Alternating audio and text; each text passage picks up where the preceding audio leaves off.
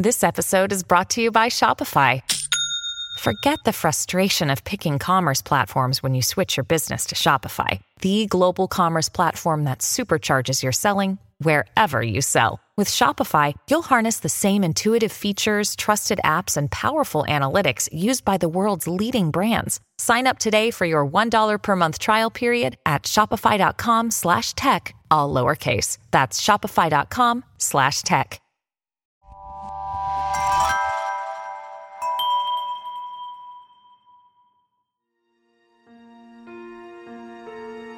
My prescription is mobilizing the millions of Americans who are former members of all types of cults and getting them to reach out to their community and empowering former MAGA people to be reverse engineering how they recruited all these people into believing in Trump in the first place.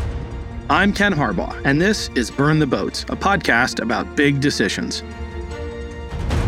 My guest today is Dr. Stephen Hassan, a licensed mental health professional and recognized expert on cults. His book, The Cult of Trump, examines how Trump has built a base with fanatical devotion. Dr. Hassan correctly predicted that there would be violence after the 2020 election if Trump did not win. Stephen, welcome to the show. Thanks for having me on. You have said that the human brain is especially vulnerable to hacking. I want to start there because I think that idea is essential to the power of cults, and it's going to inform just about everything we are talking about today. What do you mean when you say the brain is vulnerable to hacking? We are living organisms that are dependent on our senses for taking in information. And we have what's called System 1 and System 2 thinking. This is from the Nobel laureate Daniel Kahneman's book, Thinking Fast and Slow. And what he was able to show scientifically is that we have a lot of unconscious scripts that we are using to make predictions. And most of the time we're working mindlessly, moving through our day, going through routines, and we only occasionally stop and really analyze data and evidence and challenge our thoughts and how we came to adopt beliefs. And there is something in psychology that's critical to explain this. It's the single most important principle of social psychology. In fact, it's called the fundamental attribution error. And it's a lot of technical words, but what it means is that when people are trying to understand other people and why they do what they do, we have an unconscious bias to over-attribute dispositional or personality variables and underestimate social influence variables. In other words, we like to walk around saying, I'm independent, I'm thinking for myself. It's the other person who's in the Moonies, which was the cult that got me recruited back in the 70s when I was 19, which caused me to get interested in this whole topic. Anyway, people will assume there was something wrong with Steve instead of going, what was going on in Steve's life? And what was going on in the recruitment and indoctrination thing? And what was going on was my girlfriend dumped me. 3 women were flirting with me, lying to me, claiming they were students, saying they weren't part of a religious group. And it was a step-by-step, incremental set of manipulations where I didn't understand there was a system being used to hack me. And I later became a leader and learned the system. I later wrote a book called Combating Cult Mind Control about the system of how cults, destructive authoritarian cults, I should add, operate. But I just want to state categorically that we are dependent on each other for reality testing. and the notions that been circulating about social Darwinism and selfishness is good and altruism is bad is just not true historically, anthropologically. We have excelled as a species because we teach each other, hey, watch out for this over there. That's, there's a tiger over around that corner. Don't go out late at night by yourself without a spear or two. We depend on each other.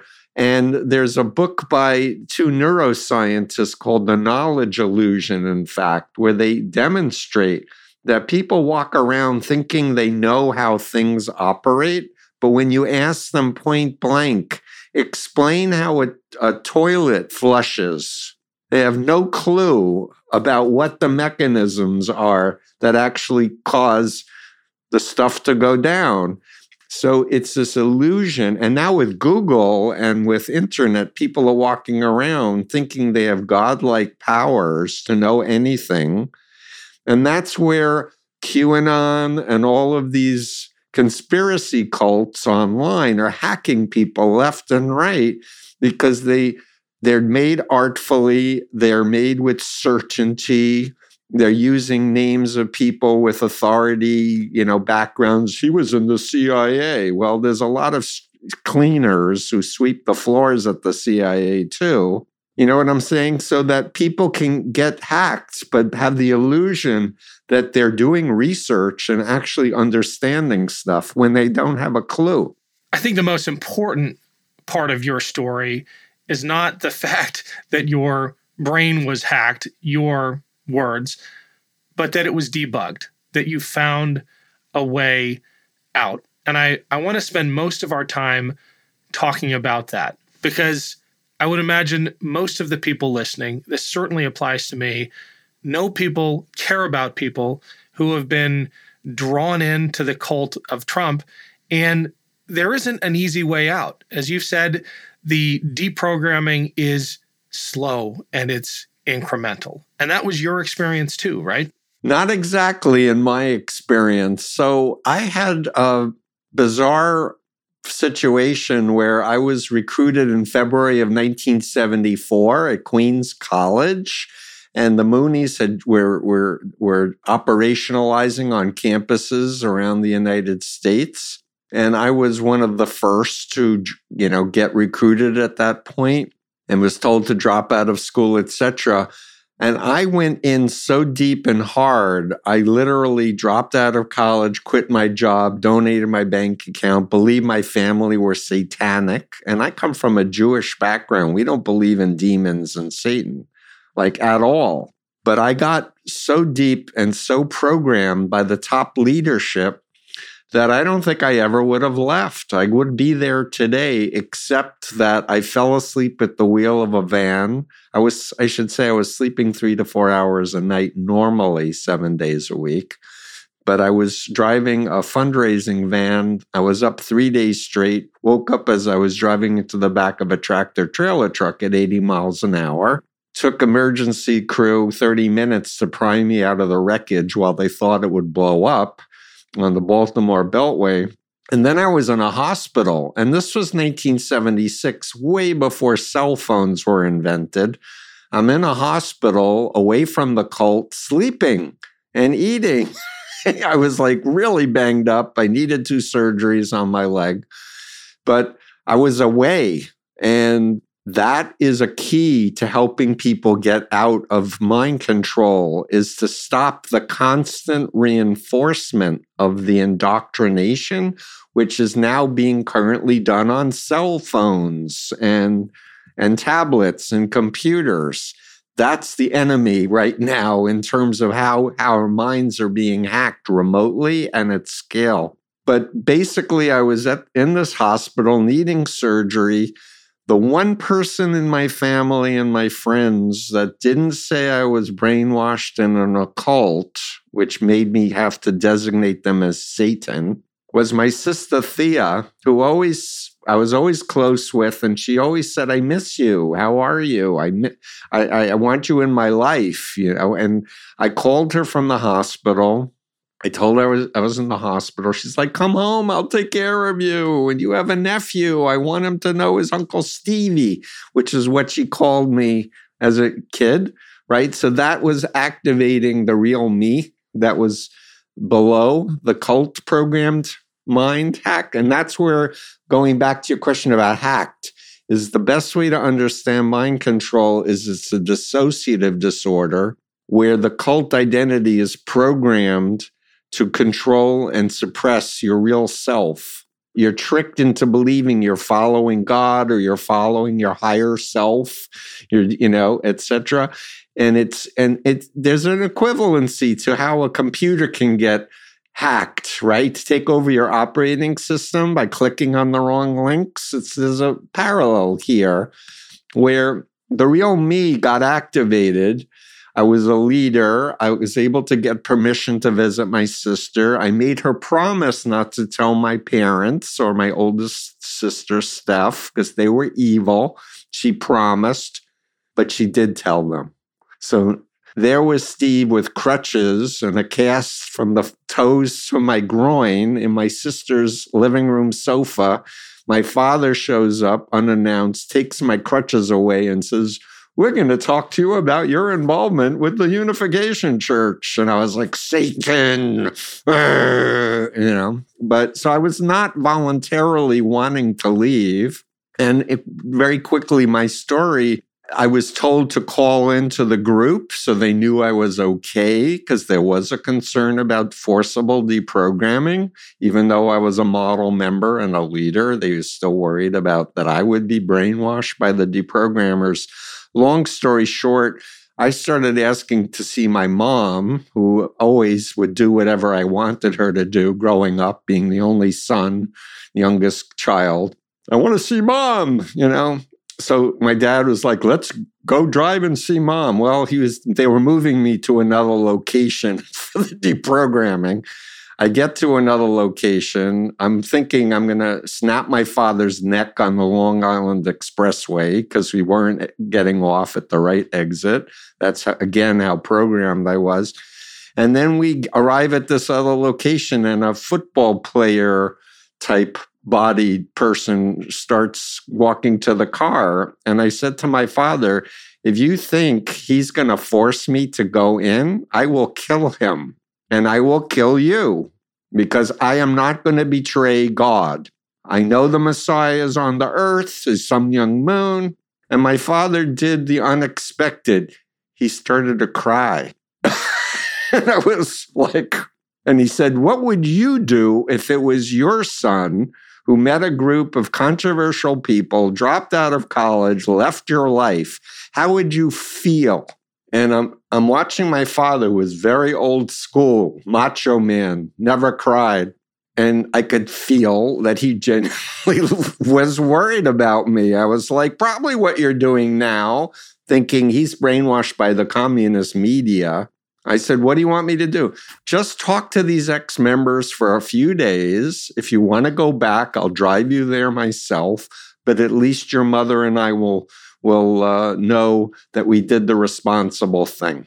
So at that point, it became voluntary, which is what led to meeting with ex-members, hearing their stories, learning about Chinese communist brainwashing. And it was indisputable that all 8 criteria of Robert Lifton's book, 1961 book, Thought Reform and the Psychology of Totalism, fit the Moonies. And I was still programmed, right? And the thing that got me out of it was the last day, they handed me one of Moon's speeches. And this is a key to helping people get out, is not trying to persuade them you're wrong, you've been brainwashed. It's asking questions in a respectful way and waiting. So they hand me the speech and they said, read this and tell us what you think.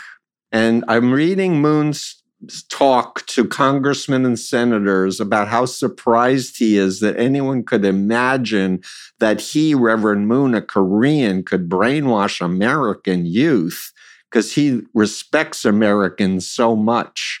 And he's surprised at the accusation. I was like, what a liar. was the first negative thought in 2.5 years that entered my consciousness. And as soon as it entered my consciousness, I'm like, if he's a liar, then he can't be the Messiah. He can't be doing God's will. What the hell have I been doing? And I cried for 3 hours. But I'm describing a snapping moment that was very unique to the circumstances. That's different than what I teach family and friends how to help people in the cult of Trump. I definitely want to get to how that maps onto the cultish thinking in MAGA world that we're facing today. But I want to better understand the feeling of being inside that cult and thinking that everyone else are the crazy ones. You describe being so deep into it that even the incredibly unethical things you were being asked to do, lying to raise money, killing your parents. I shouldn't be laughing, but you described... No, it's crazy. It's crazy. None of it seemed wrong to you because the ends always justified the means, especially if you were answering to a divine power. Yeah, exactly. My mind was taken over. And I was no longer thinking as the extra honors student who skipped 8th grade. I was no longer thinking for myself, using my conscience and my values. My identity was no longer the son of Milton and Estelle Hassan of Flushing, Queens, New York. I was the son of Sun Myung Moon and Hak Ja-han, the true parents of the universe, the true Adam and Eve who were sinless, who were going to do these mass weddings and help purify people to have sinless children. Very racist cult, by the way, that owns the Washington Times Foundation, and is at the center of climate science denial for 50 years, I learned recently.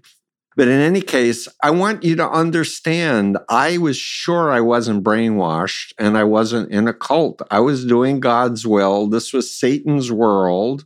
And I'll add another piece that's very important, which is what I call phobia programming. And phobias are irrational fears. And it's a new concept for people to understand. Phobias can be intentionally programmed into another human being in order to control them. But that is, in fact, a major mind control technique.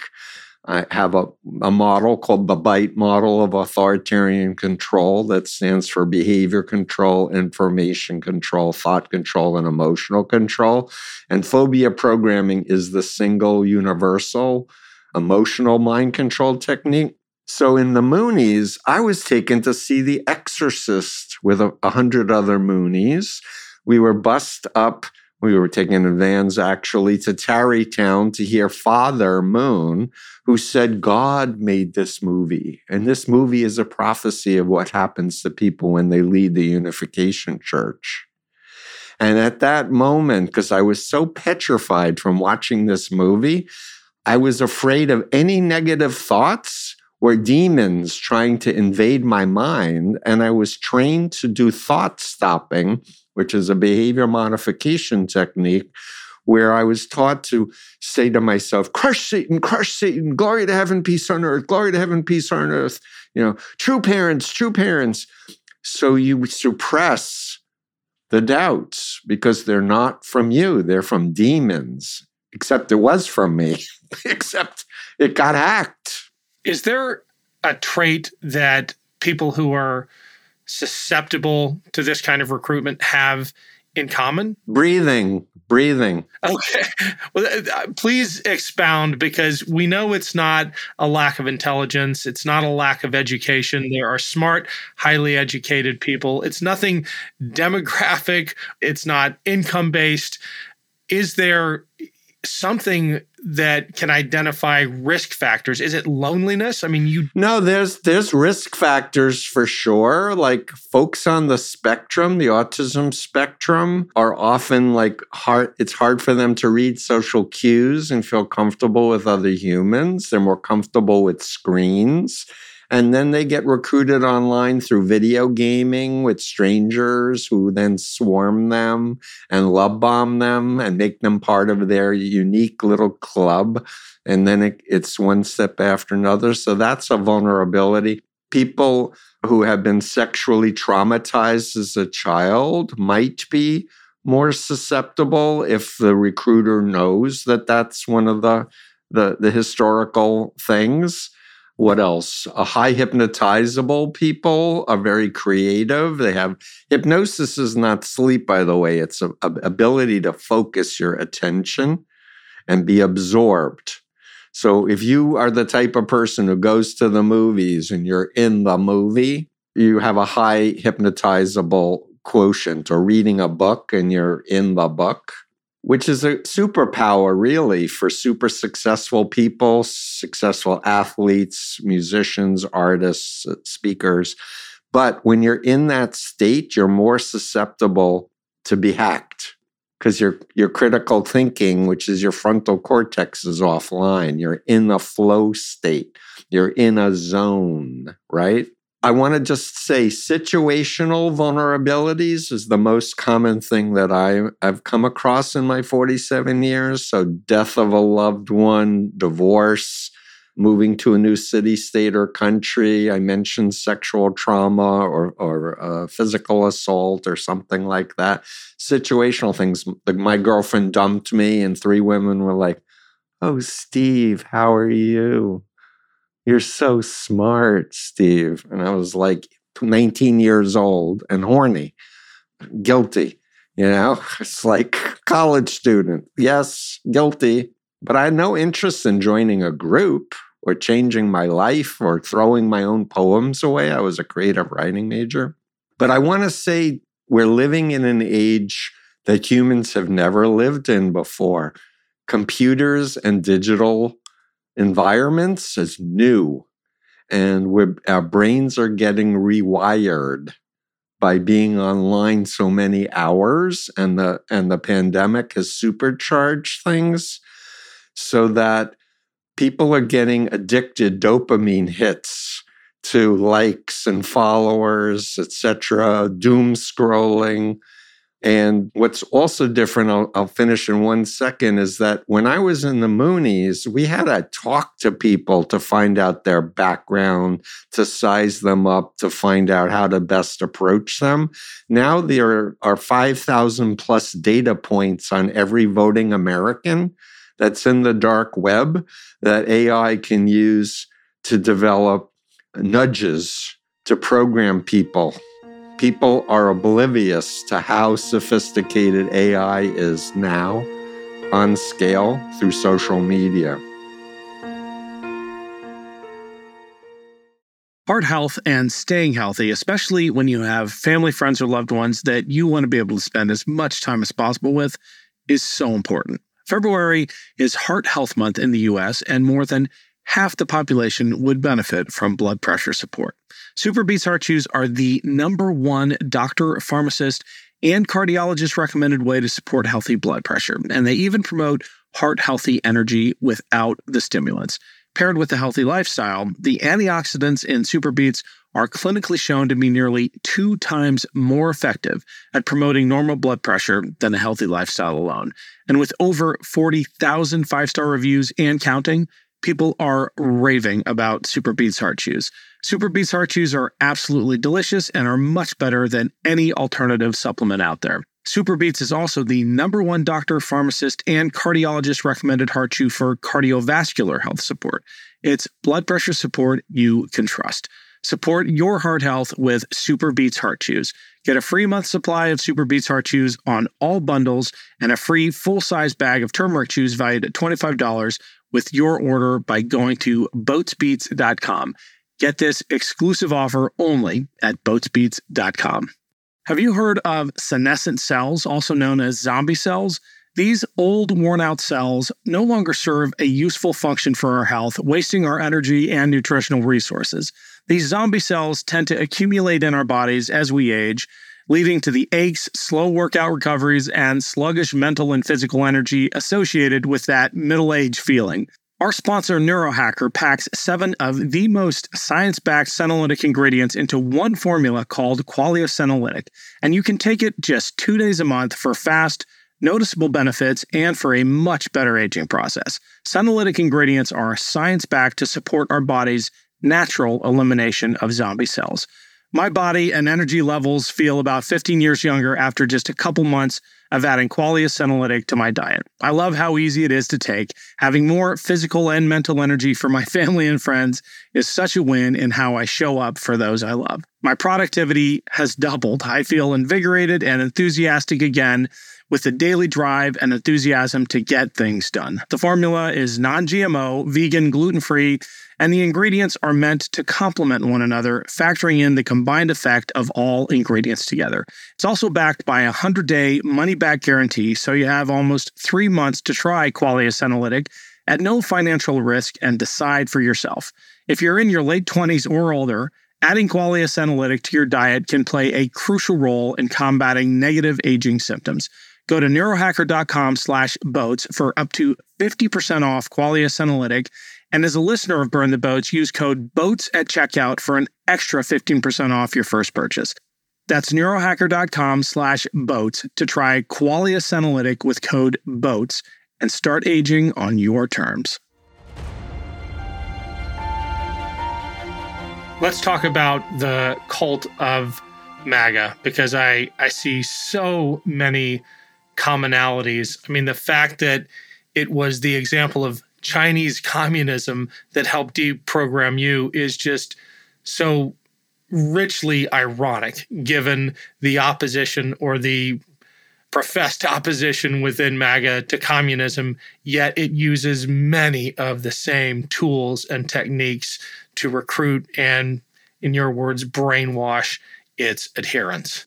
Yeah. So, I mean, I point out in the cult of Trump that a lot of the techniques are projecting what they're doing wrong onto the enemy or to the other to misdirect and to confuse and disorient. By the way, if you want to mind control someone, the first thing you want to go for is confusion. And the fastest way to confuse people is to overload them with information at a rate faster than they're able to digest it.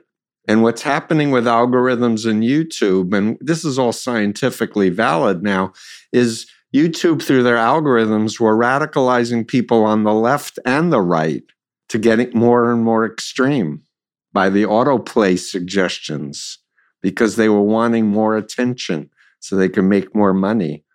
But it was actually creating more polarization, etc. I want to also say that, so in working to help people in the cult of MAGA, talking about Chinese communist brainwashing is a very effective tool, but you have to learn what it is and what it isn't.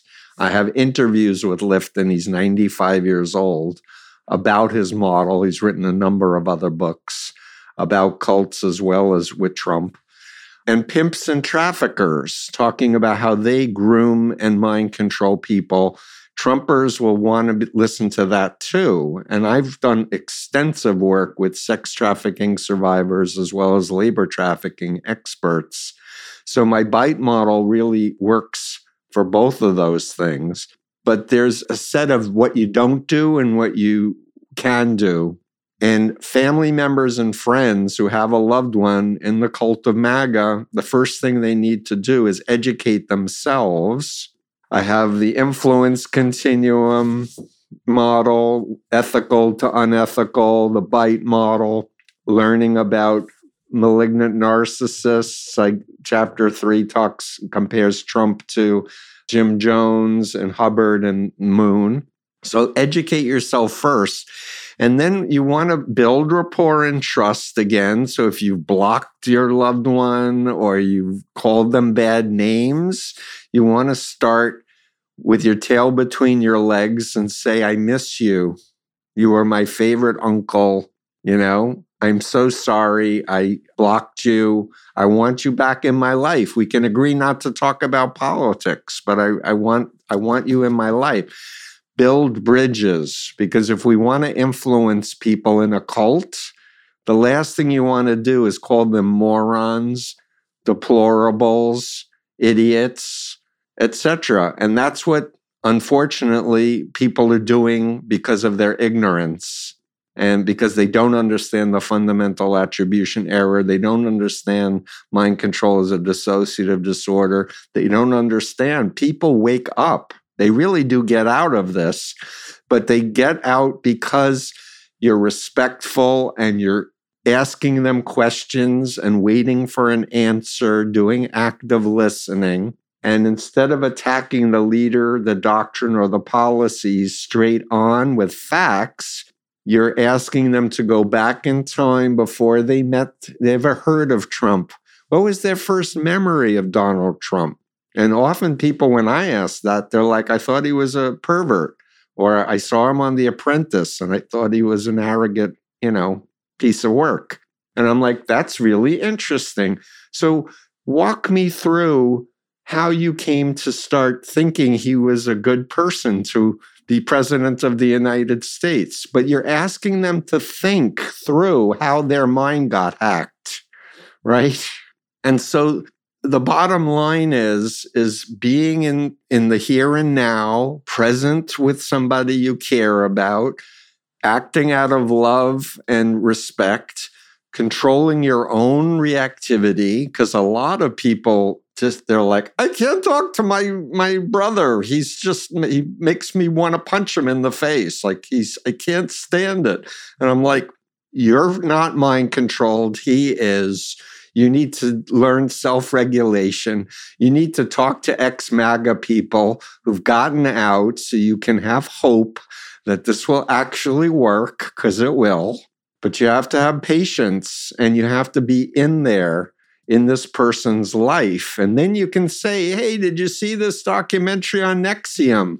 Wasn't it interesting? They were doing, branding near women's vaginas, and they were thinking they were doing women's empowerment. What are you talking about? Well, check out the Vow on HBO. I love your opinion. If you want, we can watch it together. Come over. And you hit the pause button. And you're educating people that brainwashing really exists. It's over there. You're not like sticking it in their faces, right? And people don't want to stay in a mind control cult because there's dissonance between their real self that knows things are very screwed up and what they're constantly hearing on social media, through their cell phone and through Fox News and other channels.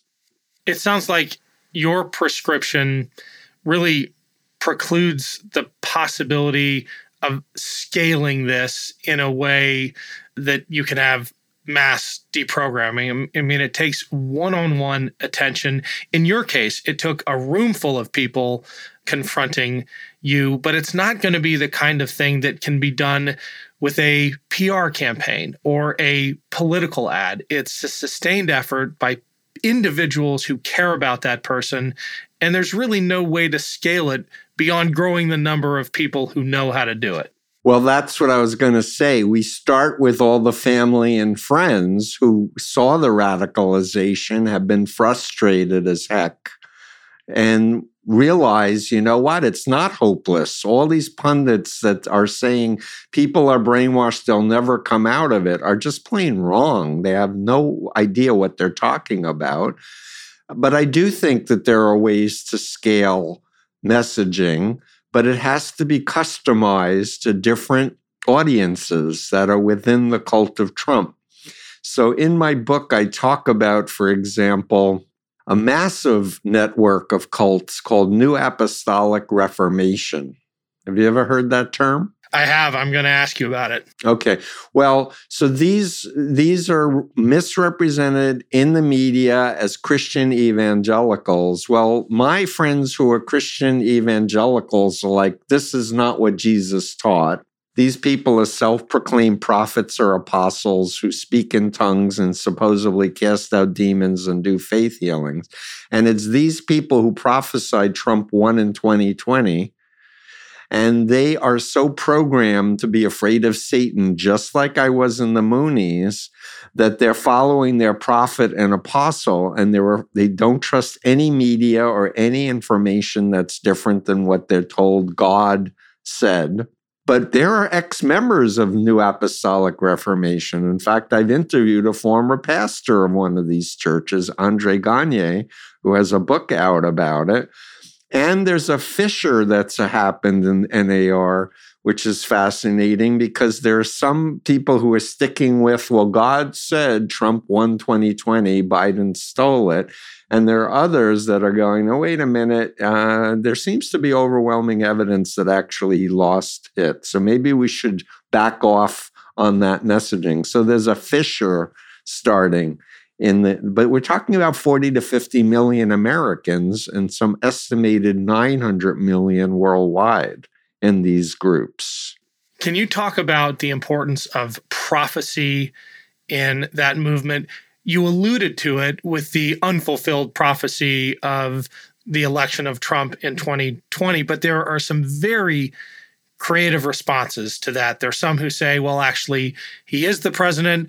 Others who link the prophecy unfulfilled to conspiracy theories and say it's just proof that the deep state is even stronger than we thought. And then there's this fissure, which pits the somewhat sane people on one side looking at the facts of the election against the denialists. But at the heart of it all is this belief in the power of prophecy, with the epitomization of that being Donald Trump himself as the super prophet. Right.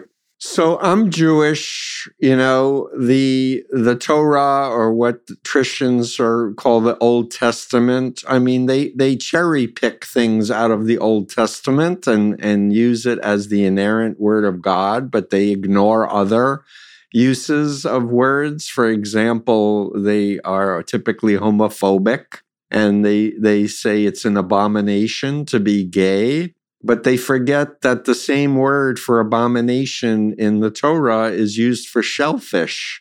But you don't see any of these folks not eating shrimp or lobster, right?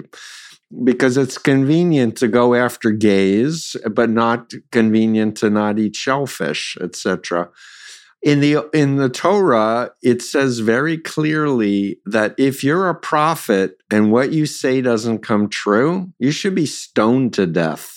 Like, it's really clear that if you're a real, genuine prophet, then everything comes true because you're speaking for God. And if one single thing doesn't, you're dead. Well, they conveniently forget that one too. And honestly, the Jewish religion said, we're done with the prophets. We're done. We've evolved. It's rabbinic interpretation. We do believe in God, but it's a very different God than presented by the New Testament image of Jesus.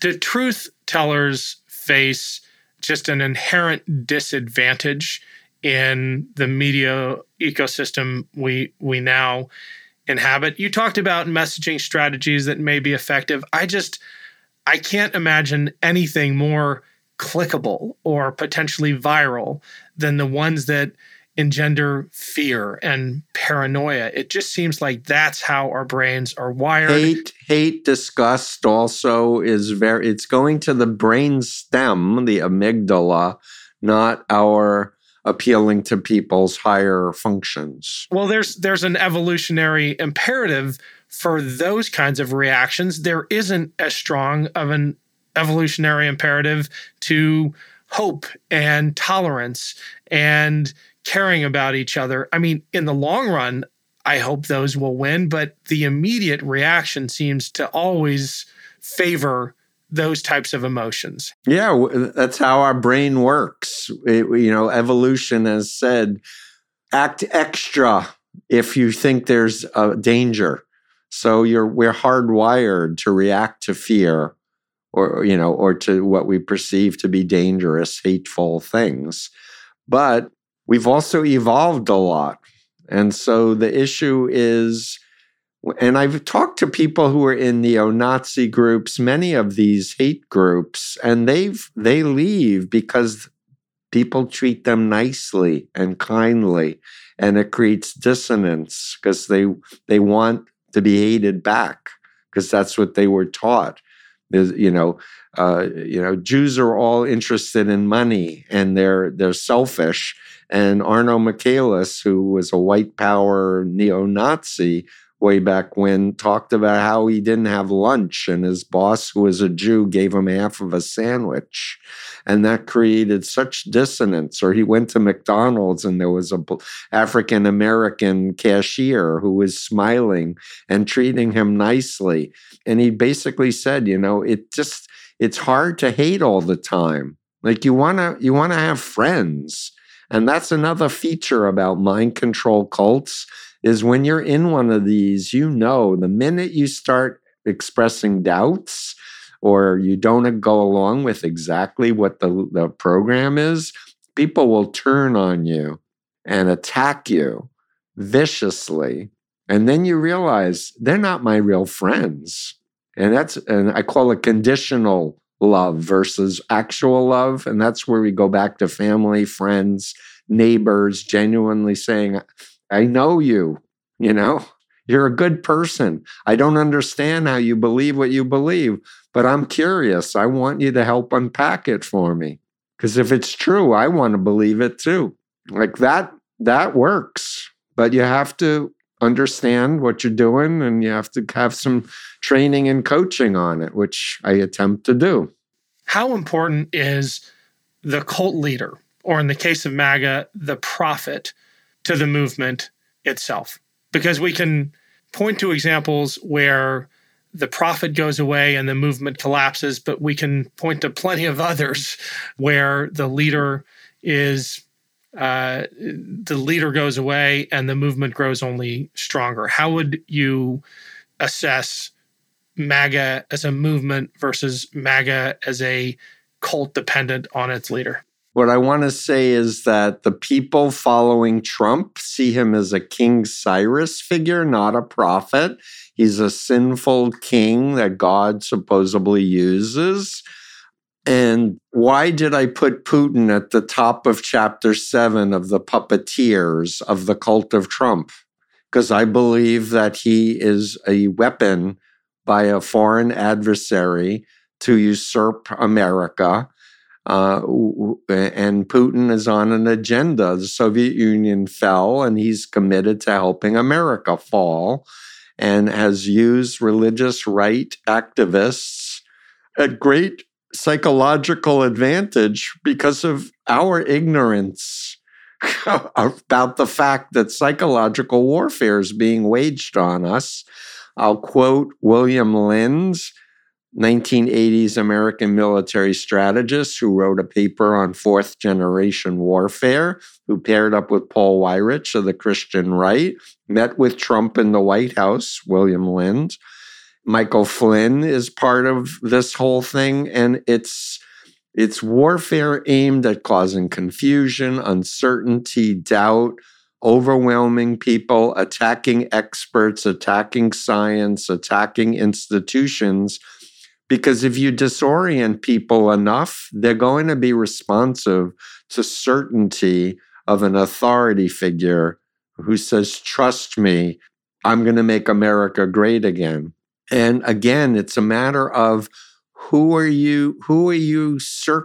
your circle that you identify with. If it's not your family and your friends from your real church, and it's this group of strangers online, and you're subjecting yourself for 8 hours a day, your brain's gonna follow them because they're messaging certainty. So to answer your question about what's going to happen with MAGA when Trump dies, or if he's not elected or he goes to jail, psychological warfare is going to keep going.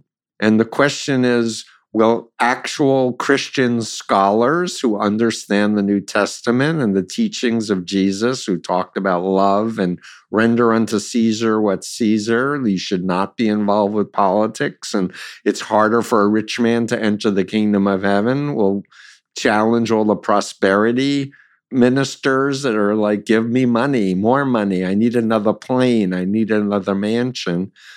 if we can get customized messaging at scale, which involves not only, documentaries, but also podcasts, but empowering people locally as well as on platforms, then we have a methodology that can be developed.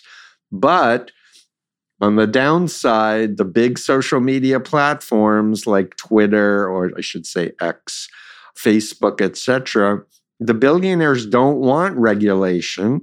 They don't want to be held responsible for all the harm they're causing.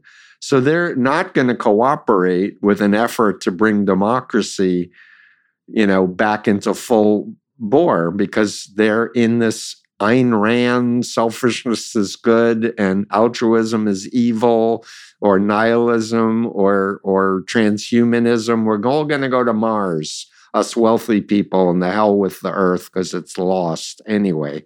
We need to really get educated and figure out strategy for planetary survival for all of us, including all the creatures that depend on humans.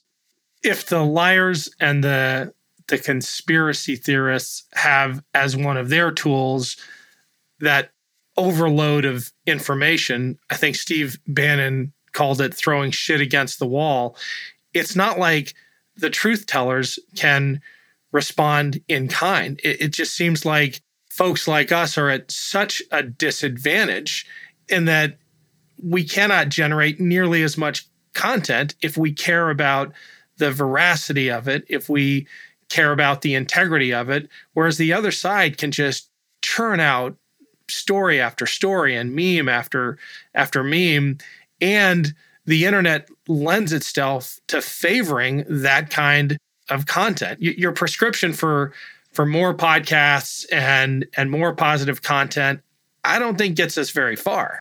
I'm afraid I agree with you largely, but there's a lot of very wealthy, concerned people who do want freedom and want minority rights and women's right to choose and gay rights and children's rights, etc. But they seem to not be open to looking for out-of-the-box solutions. And my prescription is mobilizing the millions of Americans who are former members of all types of cults and getting them to reach out to their community, the people who knew them and knew them as radicalized people coming back, and creating a public health emergency where we have inoculation, preventive education programs. I've created an online course for clinicians and others for 9 hours if they want to know the foundational stuff aside from reading my books. I've done that. And empowering former MAGA people to be reverse engineering how they recruited all these people into believing in Trump in the first place. The bottom line is, I feel I'm an idealist. I feel like our job is to do everything possible that we can and hope that people will rise up aspirationally and out of love and out of a desire for survival versus the people who are the mass mobs that have the AR-15s. Did you know my former cult has an AR-15 factory making them? I did not. 2 compounds, one in Tennessee and one near Waco, Texas, using vets to train people how to do civil war in the streets now. Wow.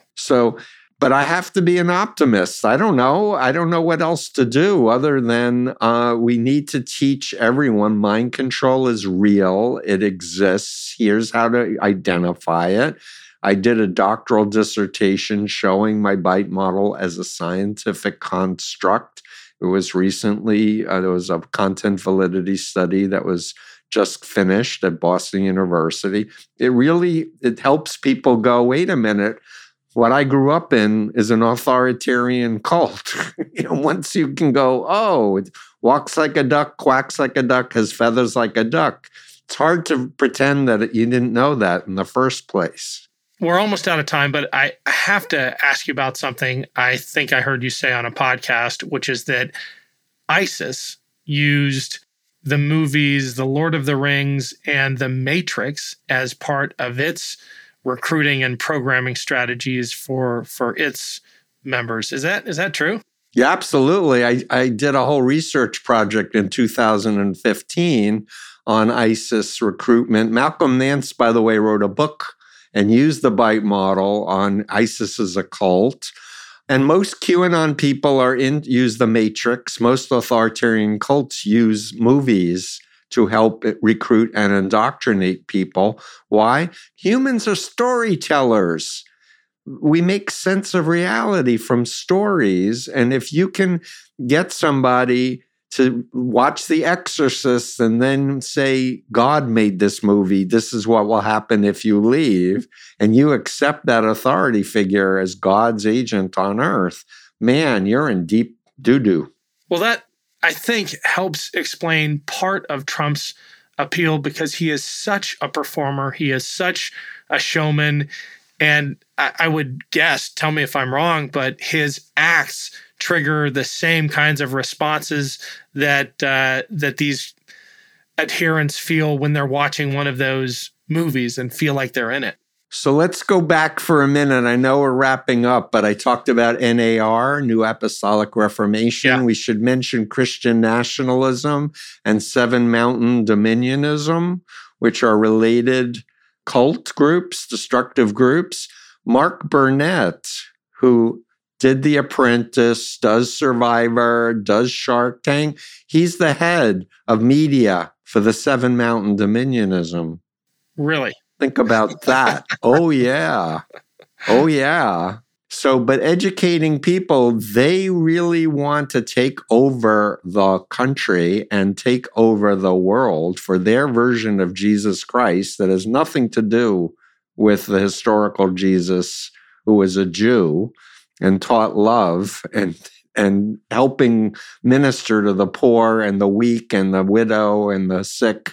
This is power. And I think state powers are using religious groups as front groups to hack people's minds and do terrorism.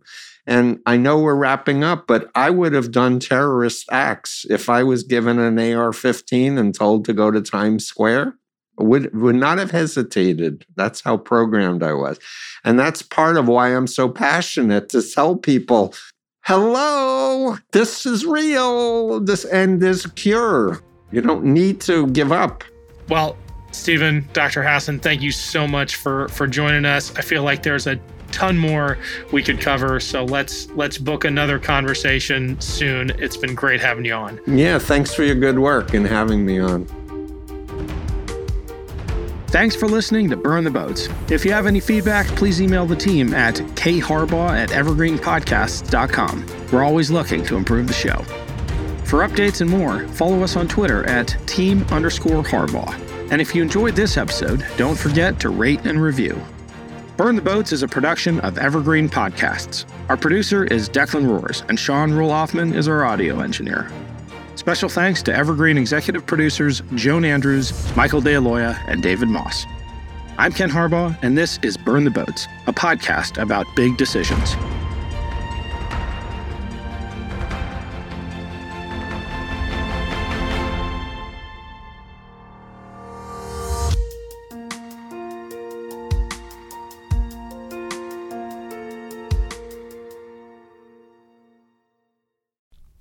You know, a lot can happen in 7 minutes, and luckily, that's how long it takes me to tell a story. My name is Aaron Califato, and I'm the creator of 7-Minute Stories. I'm proud to partner with Evergreen Podcasts, and I'd like to invite you to join me on this journey. I'm going to take you on some crazy roller coaster rides using my unique extemporaneous storytelling style, and together, we're going to try to make sense of the world, all through the art of storytelling, and all in approximately 7 minutes. This podcast was produced with the support of the Ohio Motion Picture Tax Credit and in partnership with the Ohio Development Services Agency.